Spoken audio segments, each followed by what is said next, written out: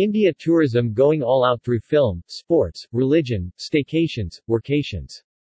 The cabinet minister of the government of Uttarakhand, Satpal Maharaj, said today that the state government has extended various fiscal and monetary assistance to the tourism sector and has taken several steps to aid it. A package of 200 crore Indian rupees has been arranged for COVID-affected service providers like adventure tour operators and river guides, among others. Planning is taking place in districts all over India to revive tourism through varied means such as film and sports, religion, and staycations and workations.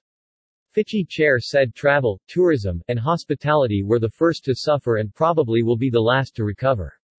Addressing the valedictory session of the second Travel, Tourism and Hospitality E-Conclave, Resilience and the Road to Recovery organized by FICCI, Mr. Maharaj, the Cabinet Minister for Irrigation, Flood Control, Minor Irrigation, Rainwater Harvesting, Water Management, Indo-Nepal Uttarakhand River Projects, Tourism, Pilgrimage and Religious Fairs, Culture, said that various policies have been undertaken by the state to help the sector revive.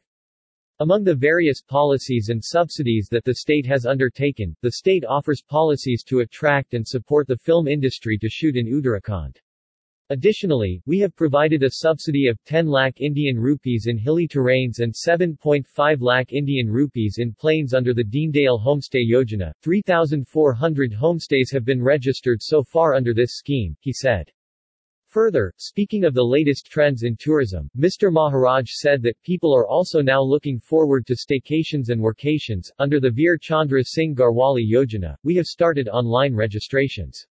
We have also developed various circuits to boost local travel, he said.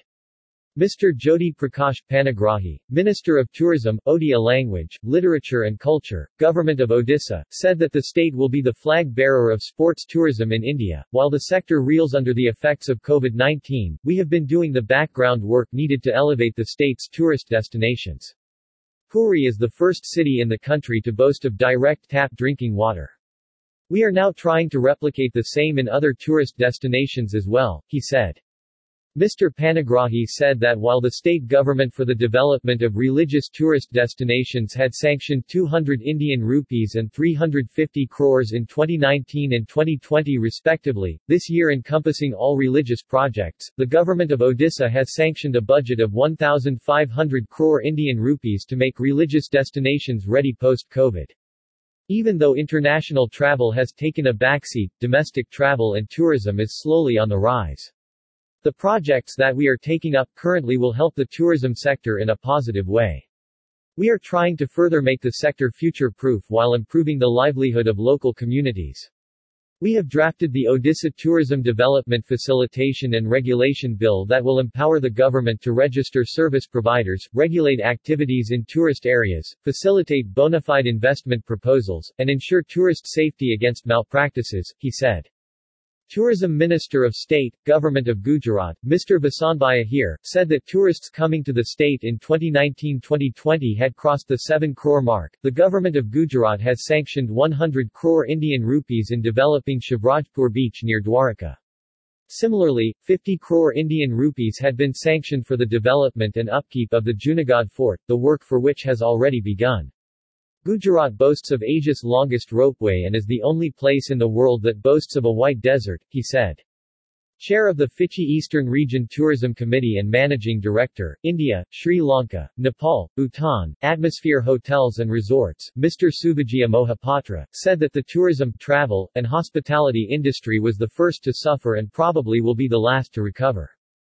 Our industry, known for its remarkable resilience, will rise to the occasion and come out of this crisis.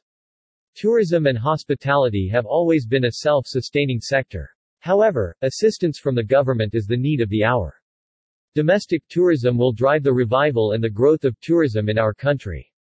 Seamless movement between states will help restart tourism. It is also important for states to create sustainable tourism and streamline the carrying capacity of destinations to preserve the local ecosystem, he noted.